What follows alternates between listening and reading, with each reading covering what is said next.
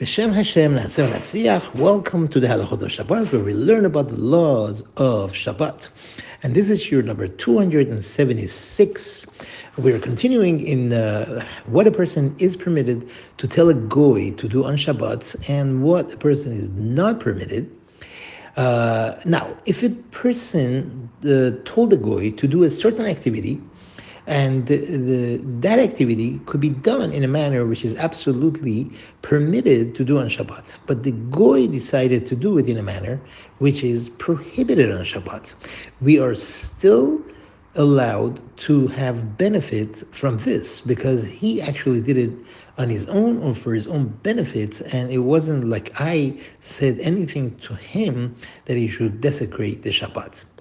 Few examples. One example is, let's say we have a worker and we have a lot of dirty dishes, and the worker comes in to wash the dishes.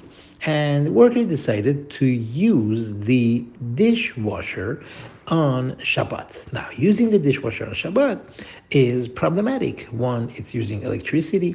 Two, there are heating elements that will boil the water. That means cooking on Shabbat.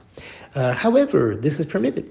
Why? Because he could have washed the dishes by hand in a permitted manner using a brush and so on and so forth. However, he just decided to use the dishwasher. Another example, the floor got extremely dirty and the goy comes to wash it. He's allowed to wash it in a normal manner on his own because he didn't have to use the cloth and to squeeze out the dirt from the cloth, which is prohibited on Shabbat. He could have just poured water and washed off the water or use a squeegee, which would be permitted, but he decided to do it in this manner, and that would be permitted. Another example, let's say you have a book inside the room and you ask him to bring that object from the room, and obviously you know that he's going to go in there and turn the light on. Again, he turned the light on for his own benefit so he could see where he is going.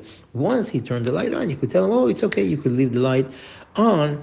At the end of the day, he did that for himself, for his own usage. He could have not turned the light on and gone in and somehow, if he knew where the object that you need is, to get it for you, but he decided otherwise, and therefore that would be permitted. Thank you very much for listening and have a wonderful day.